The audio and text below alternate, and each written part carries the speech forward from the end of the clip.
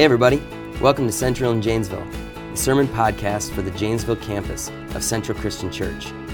Today we've got a short devotional podcast to go along with our regular Sunday sermon podcasts.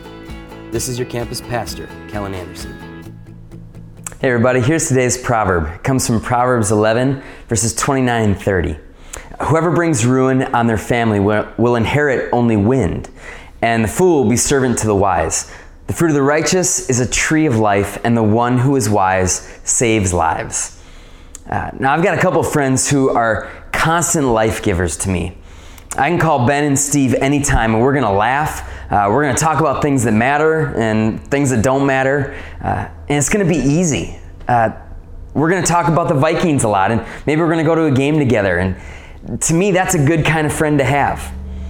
We've all been around two different types of people before.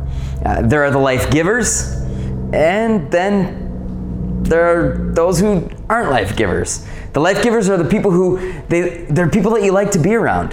When you're with them, they give you energy.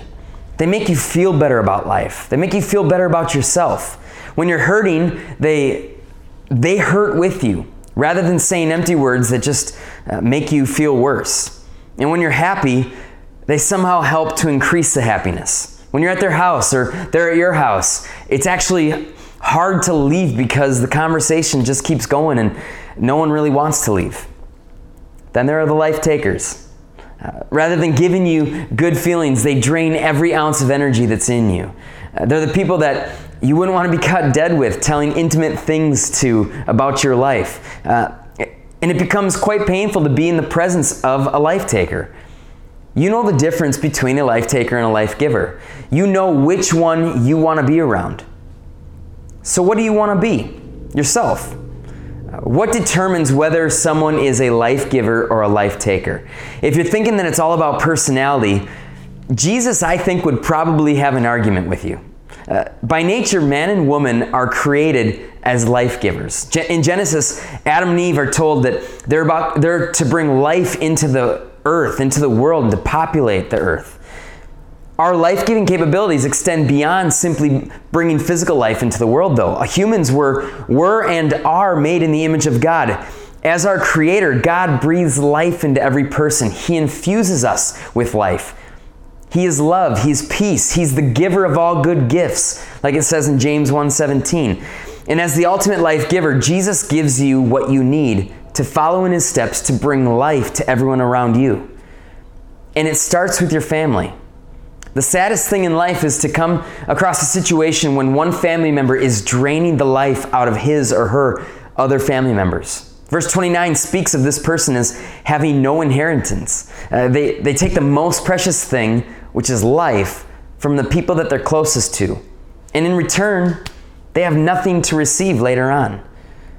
But the wise person walks in the ways of Jesus. Like Jesus, the wise person saves lives rather than takes lives. We see that in verse 30. Today, if you're struggling to be a life giver or to be a life saver, perhaps you need to connect with your life giver on a more intimate level. Let Jesus infuse you with the needed life that you must have in order for that life to spill out towards others. Why don't you pray with me? Lord, thank you so much for giving us energy in life. Thank you so much that you are a life giver. And Lord, sometimes though, I feel like I'm so drained from life that I don't have it in me to be a life giver to the people around me. God, it's at those moments where I'm asking that you would help us, that you would come in and that you would show us what your life looks like, that you would infuse in us the life of your Holy Spirit, of the life of Jesus, how He gives us grace and mercy, even in our darkest of moments. God, when we're struggling to find life and we're struggling to be someone that others can feel life around when they're around us, God, give us life that is beyond ourselves, that is supernatural, that is grace in its purest form.